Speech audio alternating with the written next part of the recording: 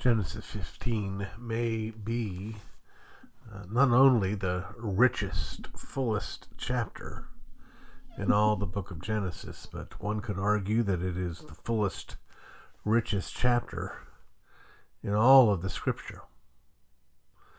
It is in Genesis chapter 15 that God comes again to Abraham, speaks with Abraham, and makes covenant with Abraham. If you remember from Genesis 14, Abram and his servants went and rescued Lot and his wealth, and then ran into Melchizedek, and we spoke about that great mystery. And then Genesis 15 begins after these things, that is, the things that we talked about last time. The word of the Lord came to Abram in a vision. Fear not, Abram. I am your shield. Your reward shall be very great. And Abram, of course, then responds with great praise and thanksgiving at the certainty that God has given him of blessing. No, that's not exactly what happened. Instead, Abraham, I assume we aren't really given a hint as to his tone or his manner, but I assume with some level of trepidation and hopefully some sign of giving honor. But essentially, he complains and says, all those promises you gave me earlier, being a blessing to the nations, having a nation come from me, I don't even have a son yet.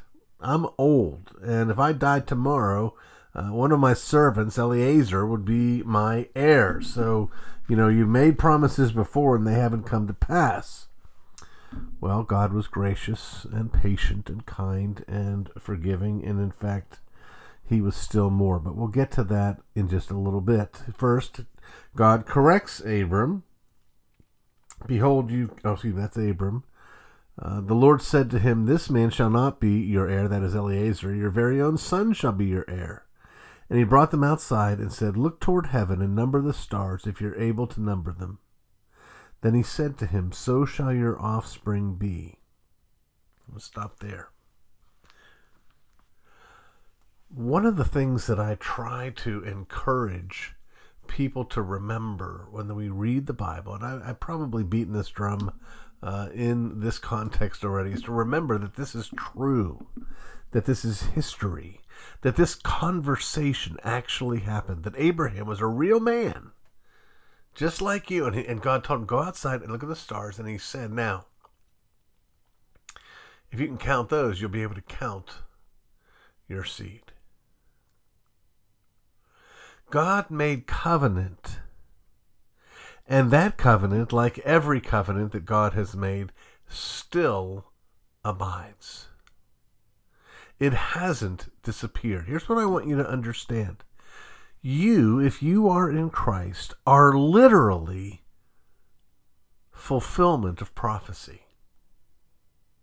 You, if you are in Christ, represent one of those stars, one of those sands upon the sea, one of those things that Abraham cherished in his heart. You are the answer to his prayer. Abraham is the father of the faithful. And if we are blessed with the gift of faith in Christ, then we are Abraham's children. I think about that again in the context of my own people. My ancestors hail from the British Isles.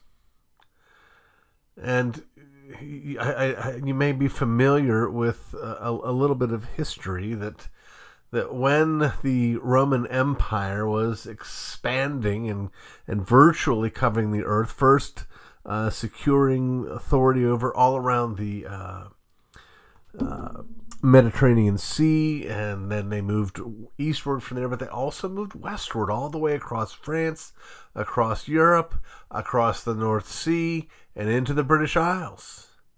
And they were doing great, and they're thinking to themselves, hey, we pretty well conquered the world here. And they got to the northern part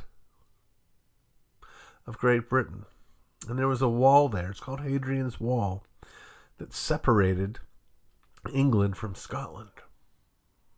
And the Roman soldiers looked over Hadrian's wall, and they saw my ancestors, raw savages, naked, dressed in blue, worshiping trees. Raw savages hooting and hollering, and the Roman soldiers said, you know what? We are so far out there in the corner of the world that even if we don't conquer those people up there, we can still be considered a world empire. We'll just leave those crazy people alone. They would not cross Hadrian's wall, and they did not conquer my people. But then, after the fall of the Roman Empire, another group of soldiers, wanting to see all of the world brought under subjection of their king, came to that same spot at Hadrian's wall. And they looked over, and just like the Romans saw, they saw my ancestors, raw savages, naked, painted, hooting and hollering and screaming. And the soldiers in this army crossed over Hadrian's wall and went into Scotland. And they knocked my people down, slayed them with the word of God, pierced their souls with the gospel. And all of this when the Christian missionaries, with more courage than the Roman soldiers who crossed over and proclaimed the rule of Christ, brought my people in. And that story's been repeated all around the globe because of the sureness of God's promise to Abraham. Well, having said that, the text says, Abram believed God, and it was credited to him as righteousness. This is another one of those places where we meet the gospel in a less developed form, less clarity. What did he believe? Well, he believed the promises of God. He believed in God's deliverance. Did he believe that God would take on flesh and dwell among us? That he'd be born in Bethlehem? That he would live a perfect life? That he would be hung from a tree? That he would be cursed for us? And that he would rise again from the third day? No, he didn't believe all that. He didn't know all that. He did know his dependence upon God's grace. Abram believed, and it was credited to him as righteousness. This is repeated in Romans by Paul to describe that process, which is true for us, true for them, true Old Testament, New Testament, at the end of the New Testament, into this age, always true. Back to the garden, to the end of time. The only way we'll have peace with God is if we rest in the provision of Christ. Before he came, the saints looked forward to the coming of Christ. After he came, we look backward to all that he has done. It's all one faith, one people, one family. We are the children of Abraham. Because like Abraham, we have been given the gift of faith. And God calls us righteous. Well, the text doesn't end there. Just as God came and blessed Abraham after Abraham paid his tithe to Melchizedek, now Abraham, after he believes, receives this other blessing.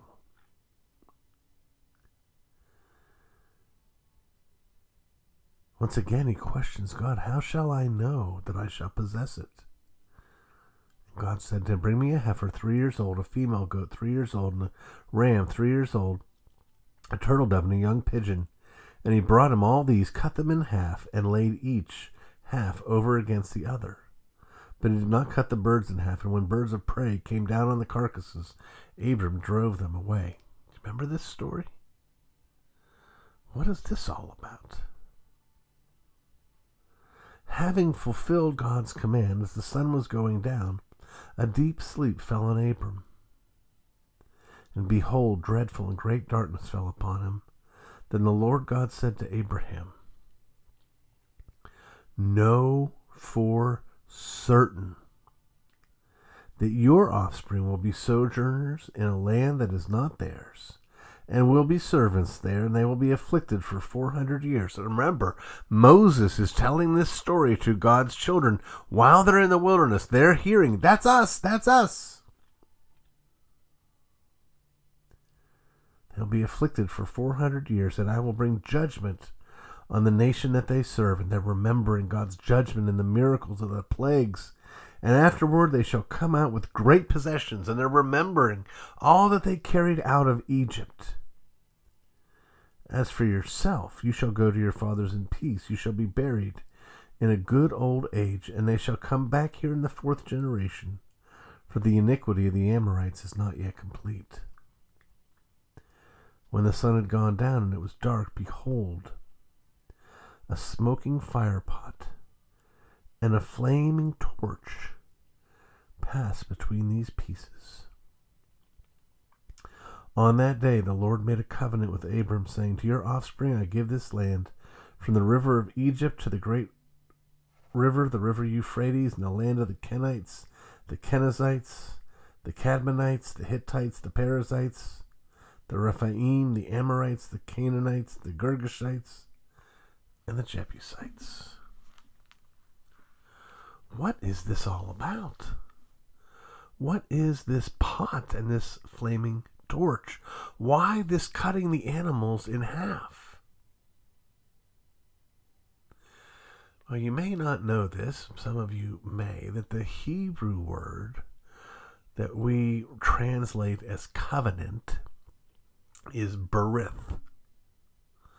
And berith literally comes from the same root as a cutting. Just like a bris is a cutting. Berith means covenant. It means cutting. You cut a covenant. And so as God called Abram to take these animals and to split them in two,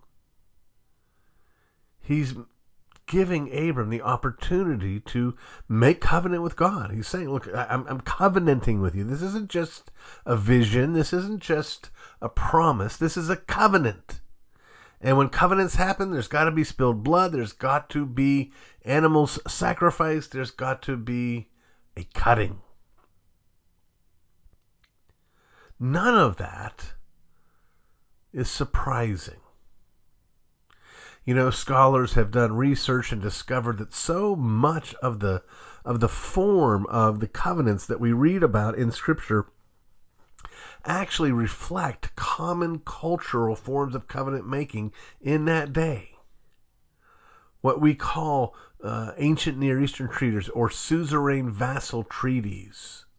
That's what these covenants are like. If you look at the Ten Commandments, they follow that same pattern. A suzerain vassal treaty, the suzerain, that is the superior one in the covenant, the king of the bigger kingdom, begins by introducing himself and reminding the lesser one of the grace that's already been shown. So in the Ten Commandments, it begins, I am the Lord your God. He's introducing himself. He brought you out of the land of Egypt, out of the house of bondage. I've already showed you kindness. I've already showed you grace.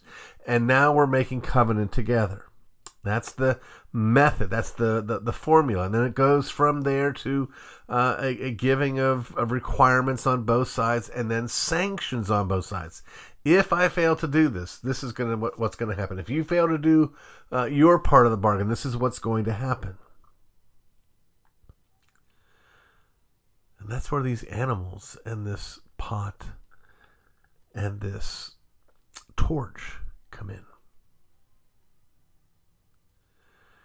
The Abraham is trying to preserve and to protect the covenant, in a sense, to fulfill it, as he's trying to drive these carrion birds away from these animals that have been split in two. But he fails, and he grows weary, and he falls asleep. There's darkness and dread. It's like Abram died. But the covenant isn't yet finished. It's not completed. In fact, it's not ratified. And that's why the pot and the torch come. And the pot and the torch go through these split animals. What's that all about? Here's what God's saying. Abram, I'm making covenant with you. I'm going to bless you. I'm going to pour out my grace upon you. And I'm going to bless others through you. And the way you're going to know this is going to happen is not by your effort. And it's not by a threat to you. But if I don't keep this covenant, Abram, then may I be split in two like these animals. This pot, this torch represent God himself. And by going between these animals that have been split in two, God is saying, may I, who I am one, who can't die, who can't be divided. If I don't keep this promise, if I don't keep this covenant, if this covenant is not kept, then the immortal one will die. The indivisible one will be divided.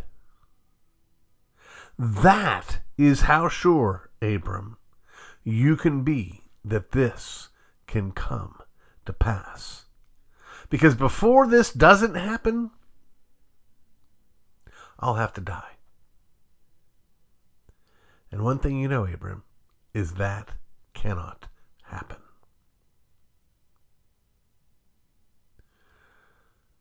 But something like it happened. For the fulfillment of this covenant, Jesus did die. The God-man was put on the cross, and his blood was shed. And through that, we become joint heirs with him, joint heirs with Abram, and all the promises that were given to him. Friends, God's promises are sure, and they are certain, and they cannot be undone.